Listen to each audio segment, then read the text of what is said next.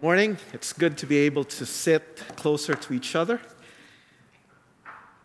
I'll ask you to turn with me in your Bibles, please, to Ephesians chapter 5. Ephesians chapter 5, and we will be considering verses 18 to 33. Ephesians chapter 5, verse 18 to verse 33. Very familiar passage, very difficult passage to apply. Well, easy to apply, hard to live out. Now, the church I used to pastor sponsored an interchurch youth retreat every year before COVID. And at one of them, one of the attendees was inviting the other youth to join her for a 7 a.m. workout session. And one of the chaperones replied, "Workout? That's a swear word to me." Some of you might think workout is a swear word. Some of you may not. But for many of us, there's another swear word, and it's submit. See, we don't like being under authority. We want the freedom to run our own lives as we please. I'm happy to live under the authority of the elders for as long as they do what I say. When they start saying no, that's when conflict appears, right? But let's understand, living under authority is part and parcel of living to please our God, as we talked about in Ephesians chapter 5, verse 1 up to verse 21. And paradoxically, living under authority is actually the way to true freedom and genuine flourishing. And as a church, we display, by living under God-ordained authority, the transformative triumph of our Savior. And that's what we are going to talk about today in Ephesians chapter 5, verse 18 to verse 33. So that you catch the whole flavor of it, I'm going to read from verse 15, Ephesians 5:15. I'm going to extend the reading all the way to chapter 6, verse 9.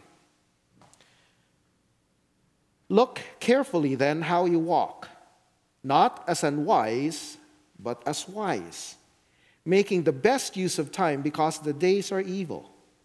Therefore do not be foolish, but understand what the will of the Lord is.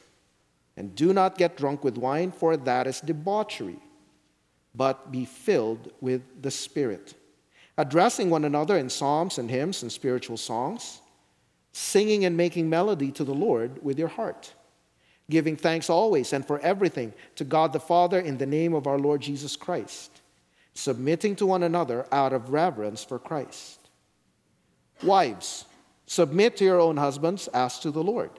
For the husband is the head of the wife, even as Christ is the head of the church, his body, and is himself its Savior.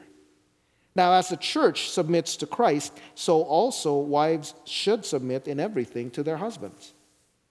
Husbands, love your wives as Christ loved the church and gave himself up for her, that he might sanctify her, having cleansed her by the washing of water with the word, so that he might present the church to himself in splendor, without spot or wrinkle or any such thing, that she might be holy and without blemish. In the same way, husbands should love their wives as their own bodies. He who loves his wife loves himself. For no one ever hated his own flesh, but nourishes and cherishes it, just as Christ does the church, because we are members of his body. Therefore a man shall leave his father and mother and hold fast to his wife, and the two shall become one flesh. This mystery is profound, and I am saying that it refers to Christ and the church.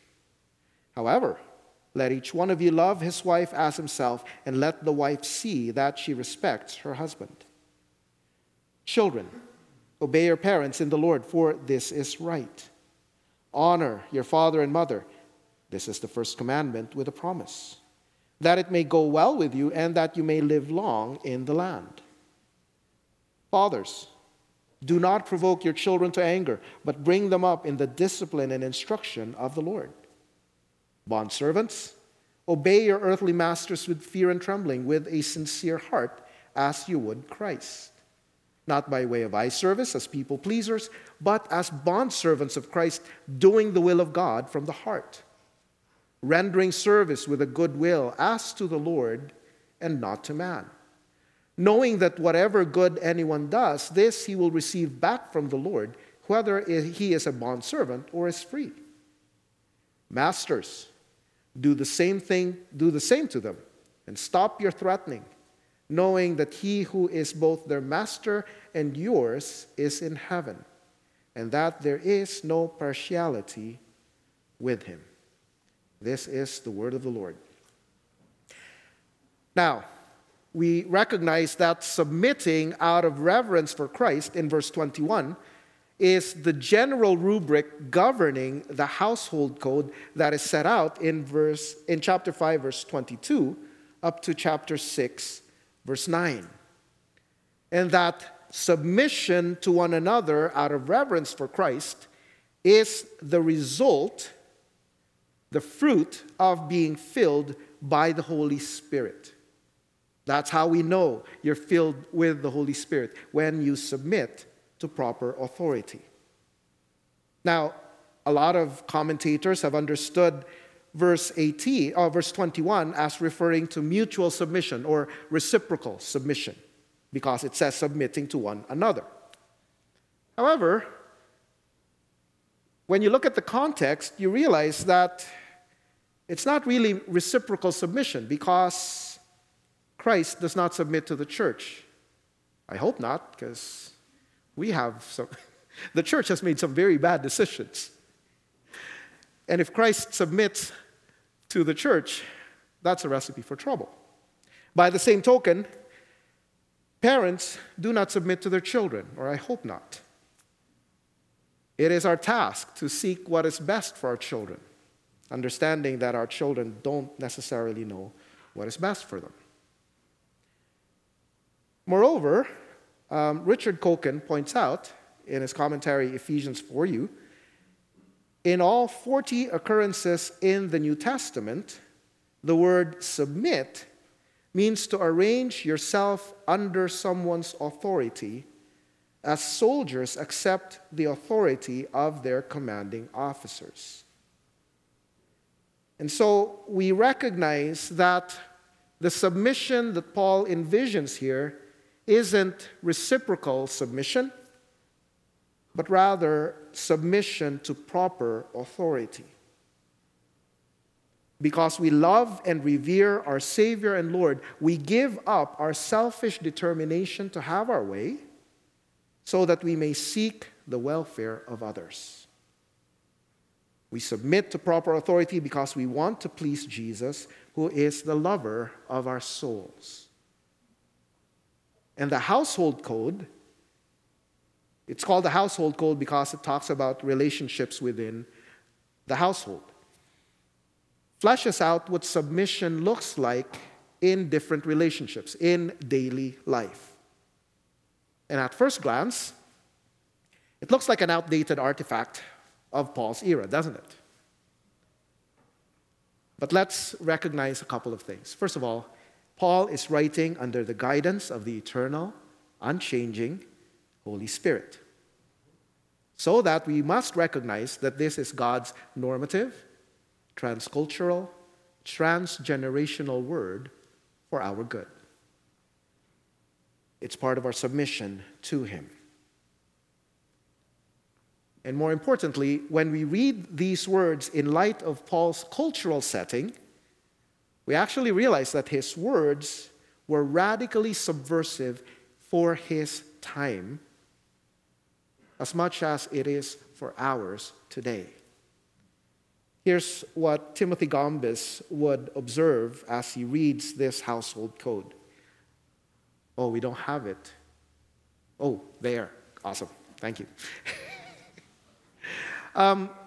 Just a note, I include the quotes and I quote from a lot of people, in part so that I could introduce you to certain books that have helped me. That's one. Two, it's an act of academic integrity. I want to footnote so that you know that these are not my brilliance. I'm not smart enough for this. This is what I've learned from scholars, okay? So just so you know. So let's read that. All members of God's new people enjoy dignity and honor as humans and fully participate in the flourishing of the community. In other household codes, the same sets of relationships appear: husband, wife, father, children, master, slaves. But the point of the instruction is for the ultimate comfort of the husband and patriarch. That is, the counsel is directed toward the well-ordered household with a view to how the patriarch would maintain control over every other member of the community. Paul's instruction, therefore, is radically subversive. Where there are hierarchical relationships, Paul addresses the subordinate members first, giving them unprecedented dignity. They are full and equal participants in the people of God. In contemporary visions of ancient society, these members are not addressed. That is to say, the wife would never be addressed. The children would never be addressed. Slaves would never be addressed. They appear only as objects of control by the patriarch.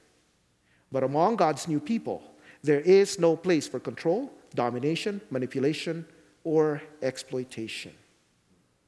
So please understand, this household code written by Paul captures the beauty of relationships that are guided and motivated by the love of Christ. It is meant to illustrate how we follow the example of our Savior, who honored women and treated outcasts and socially marginalized persons with dignity and compassion. And the gospel vision that we are called to embody in our relationships acknowledges that our identity and our value come from God, who made us in His image for His glory. That is the basis for the equality and dignity of every person. And as followers of Jesus Christ, please understand, our worth is grounded in our union with Christ that has made us adopted sons of God and citizens of heaven. For us to base our identity on sexuality, on our accomplishments, on our looks, on our abilities, or anything else apart from our status as the children of God is idolatrous and self-destructive. And I make a particular point of this because we're talking about marriage. And Paul Tripp points out that no marriage will be unaffected when the people in the marriage are seeking to get from the creation what they were only ever meant to get from the Creator. That comes from this book that I'm using for counseling for the people getting married. I trust you've read chapters 1 and 2. Yeah? Good.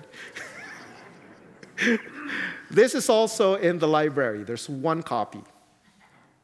And I highly recommend it to people because when I was using this to counsel people getting married, I found myself being counseled and being convicted. So please, I encourage all the married couples to take it out. One at a time, no fighting. Supposed to share. But I hope you recognize that the love of Christ challenges us because it reorients our disordered loves and twisted desires to live under His authority for His pleasure and purposes. And that's where it connects, not just with the married people, but with the people getting ready to get married, but also with the people who are not married and who will never get married. This is the point of this household code.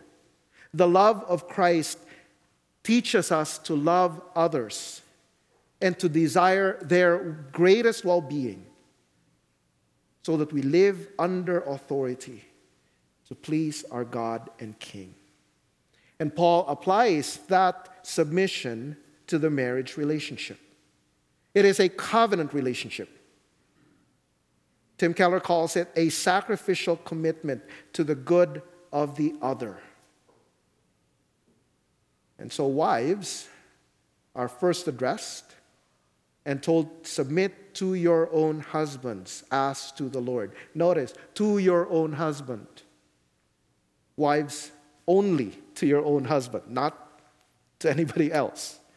It is an expression of your love for the Lord. That's why it says, as to the Lord. And the standard of that submission is the submission of the church to Christ. A comprehensive acknowledgement of his lordship in every aspect of life. That does not mean that you are to be a mindless doormat. Wives, submission is not subjugation. Rather, submission involves giving yourself fully to supporting and assisting your husband in his leadership of the home. That's why we read Genesis 2. The wife is the helpmeet. You use your gifts and abilities to help your husband, and he definitely needs it, so that your family would thrive. So in my family, one of the ways Joelle expresses her submission is by taking care of our finances. Because I am very incompetent in handling money. I'm angry with money. I just spend it as soon as I get it. Praise God for her. That's her submission. See, and it works because submission begins with voluntarily self-humbling. You're not lording it over your incompetent husband. You renounce your self-interest for the sake of your family. It's your way of imitating Jesus. He voluntarily humbled himself in order to be fully obedient to his Father. That's Philippians chapter 2, isn't it? And I've invited a woman to speak to this, Kathy Keller, Tim Keller's wife. I can't pay her speaking fee, so I'm just going to quote her. The relationship of the Father and the Son is a pattern for the relationship of husband and wife. The Son submits to the Father's headship with free, voluntary, and joyful eagerness, not out of coercion or inferiority. The Father's headship is acknowledged in reciprocal delight, respect, and love. And please note this very important statement. There is no inequality of ability or dignity. We are differently gendered to reflect this life within the Trinity. That was the content of Matt's prayer. Male and female are invited to mirror and reflect the dance of the Trinity. Loving, self-sacrificing authority and loving, courageous submission. The Son takes a subordinate role, and in that movement he shows not his weakness, but his greatness. And we know that. We know that Jesus showed his glory by self-giving submission. We'll talk about that on Good Friday. But let's admit, we struggle to submit. And I'm not just talking about wives. I'm talking about everybody. We struggle to submit because in our minds and in our hearts, submission implies inferiority. And worse, we resist and fear authority because we have seen power abused far too often. And as a case in point, this text has been abused and misused to oppress women. We have to admit that as a church. We have to stand against it as a church. But that does not mean that we reject the biblical standard. Do not throw the baby out with the bathwater. The misuse of this text is a window into the brokenness of our world and into the twistedness of our own hearts. The good news of Jesus that has made us new creations means that we must submit to the work of the Spirit, shining His light into our hearts to correct our darkened understanding and our distorted desires. We resist the darkness of sin not by eliminating or redefining Ephesians 5 to suit our tastes, but by living out God's good intent for marriage.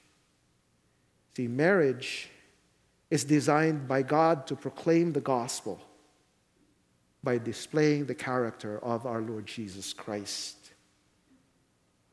through both partners. And as we fulfill our God-given roles, the Spirit enables us to reflect the character of our Lord Jesus Christ.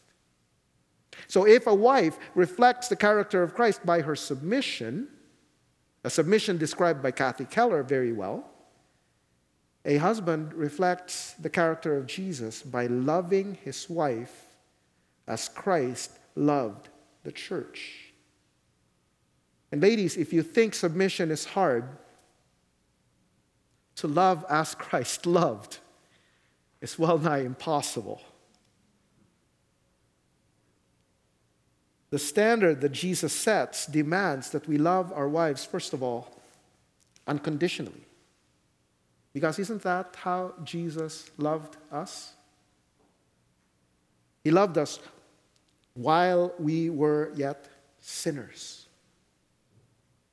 And to love as Jesus loved also means that we must love our wives persistently, with perseverance. Because Jesus continues to love us, even though we consistently fall short.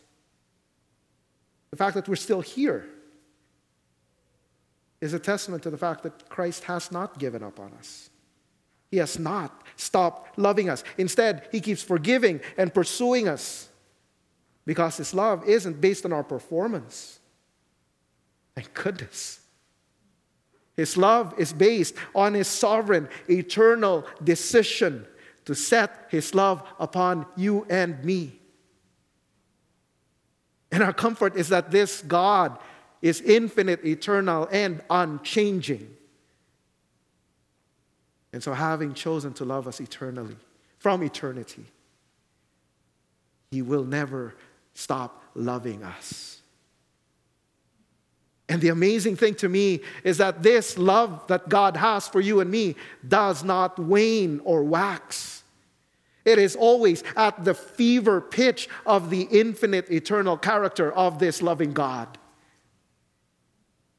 Guys, that's the standard for us.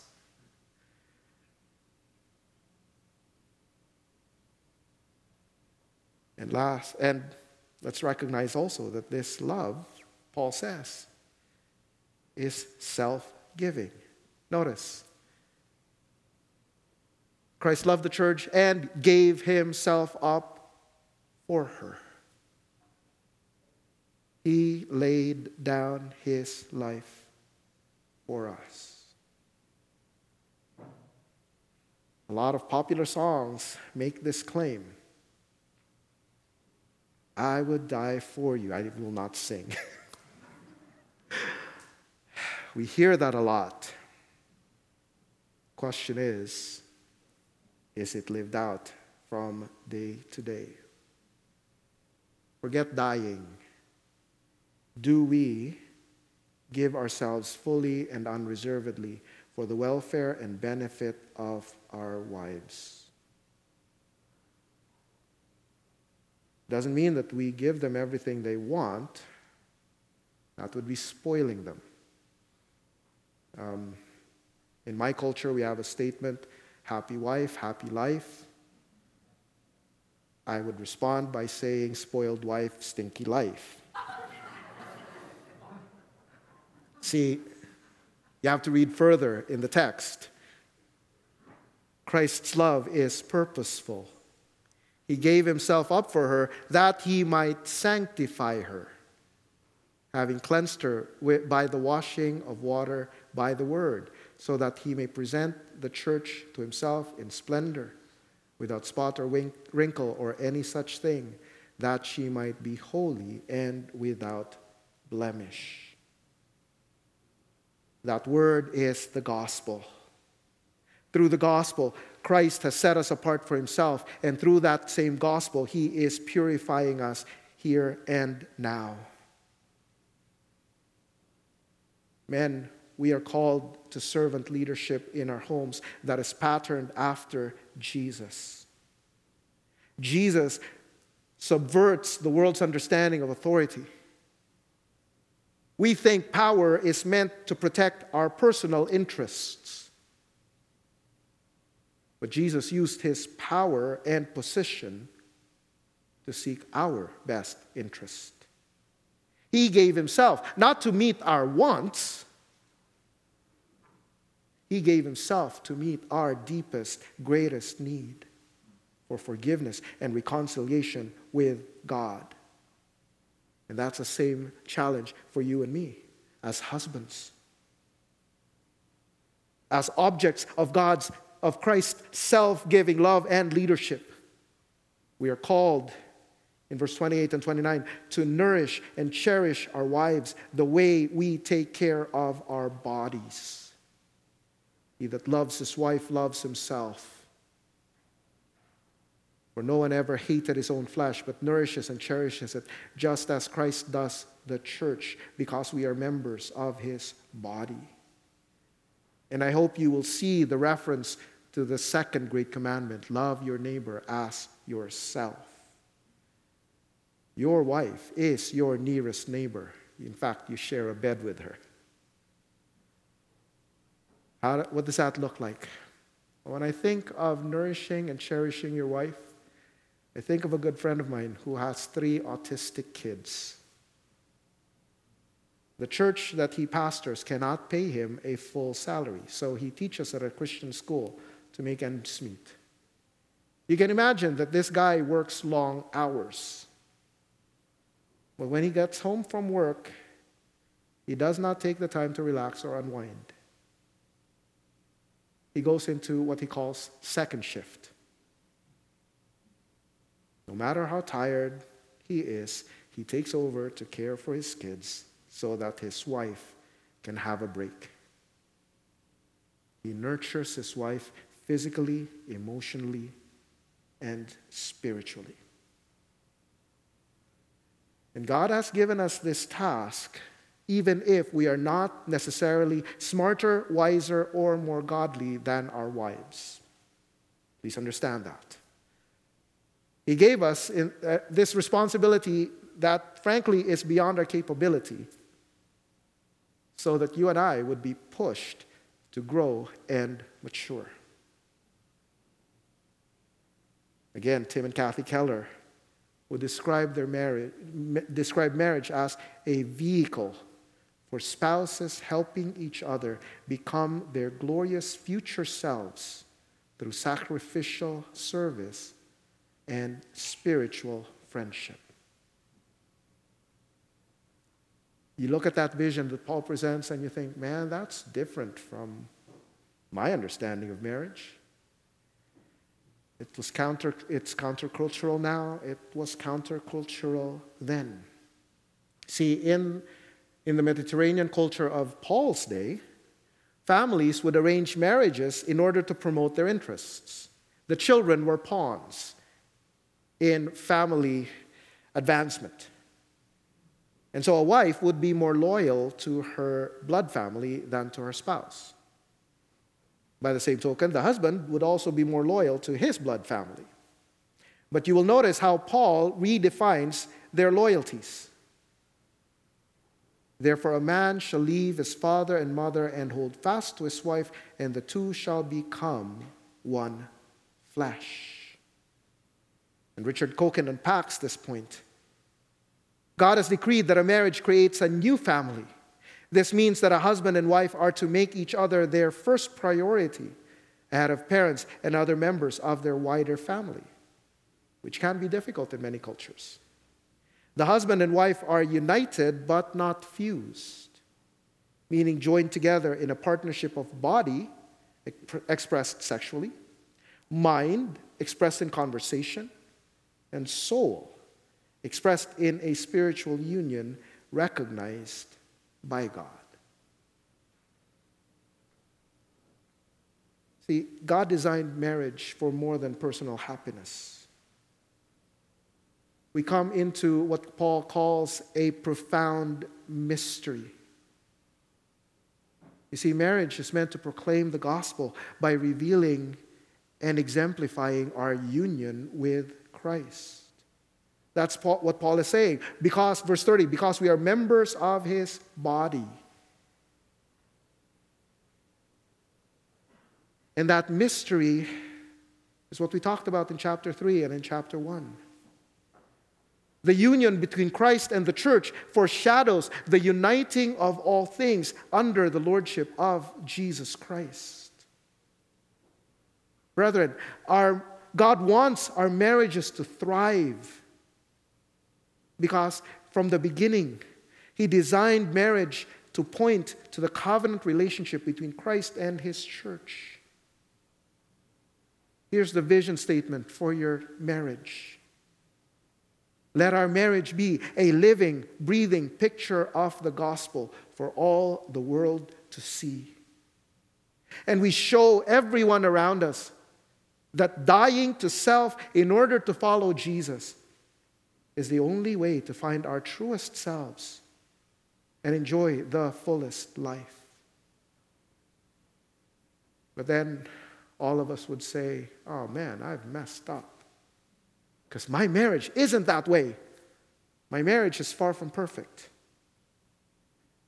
Well, let me ask Richard Koken to address that. What if my marriage is struggling? Well, when our marriages are struggling, while we stay together, we are not a battlefield, but a victory parade, demonstrating God's power to keep us together under Christ. An illustration of the gospel.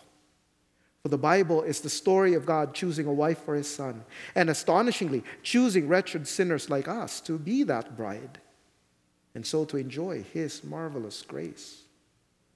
Our happy marriage to Christ is the goal of history, and every earthly marriage, whether as a beautiful comparison or an ugly contrast, is a powerful reminder of it.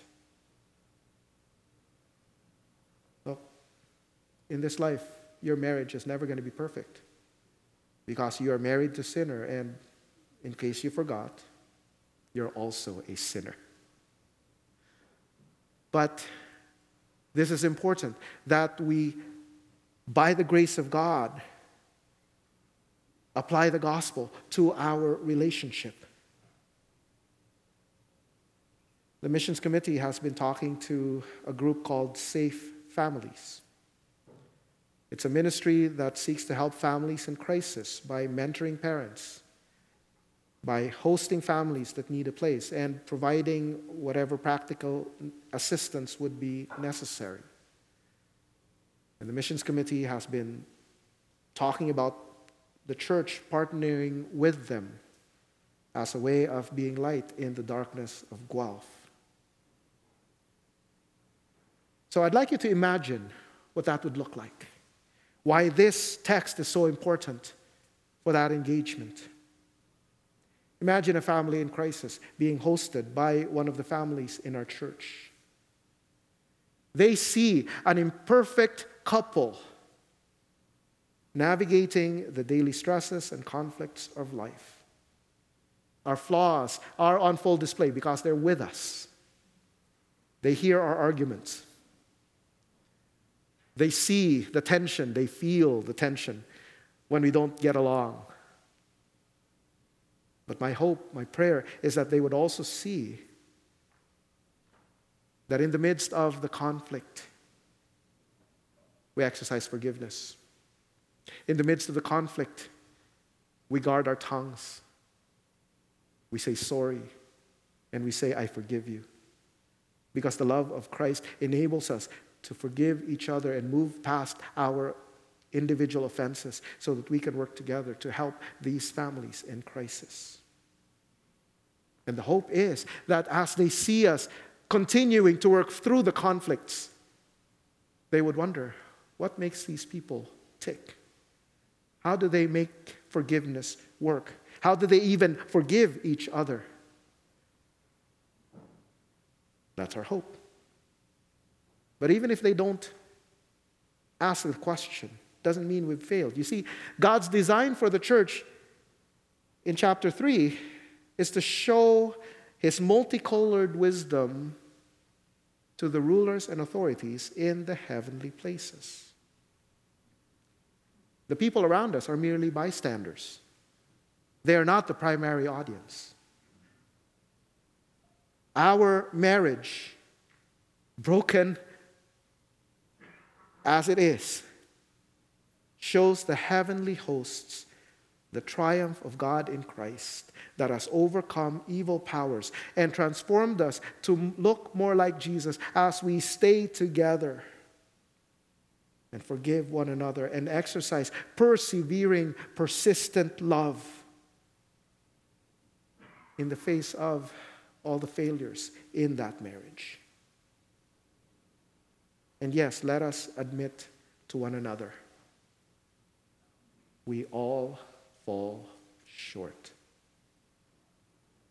I say this fully conscious that I have not loved my wife as Christ loved his church. You see, marriage exposes our need for Jesus.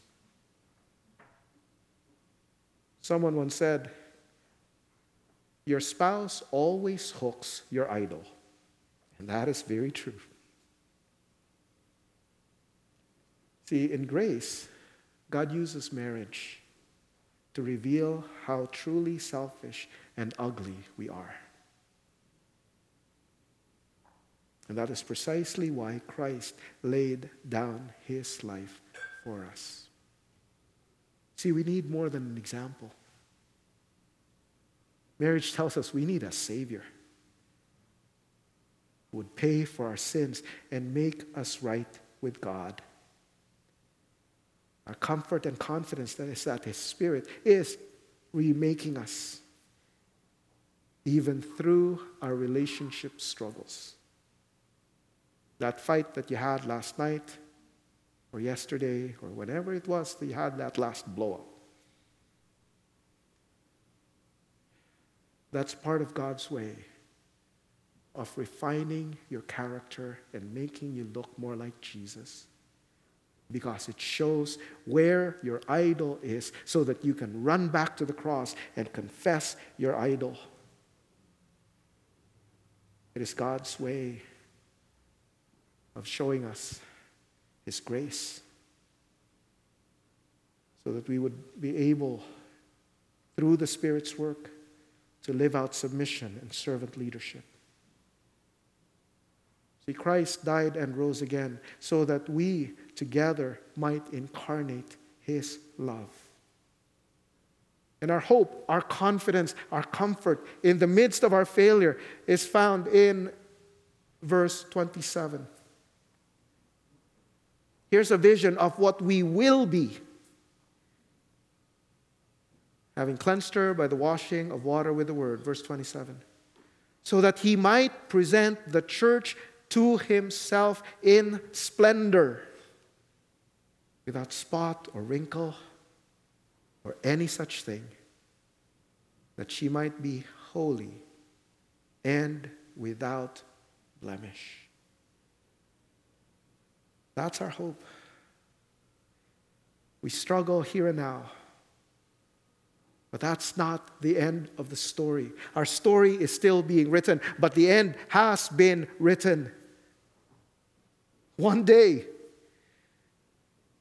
the church will be a pure, spotless bride fit for the King of Kings and Lord of Lords.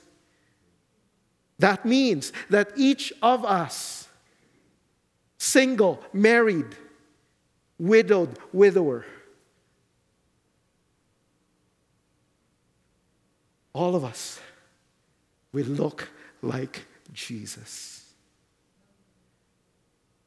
Our Creator and Savior died and rose again so that He may perfect His new creation. I was sitting down with I was with the kids from RCA on Friday. One of them made a very profound observation. Said, humanity is God's greatest achievement and God's greatest failure. Maybe not well said, but I think we all recognize Christ, the Son of God, became man so that we who are failures might be made new, might be redeemed, might indeed be that greatest achievement. We are folded into the dance of the Trinity to enjoy Father, Son, and Spirit forever. But in the here and now, by the grace of God, let us work out our union with Christ. By the grace of God, to make our marriages a living, breathing picture of the gospel.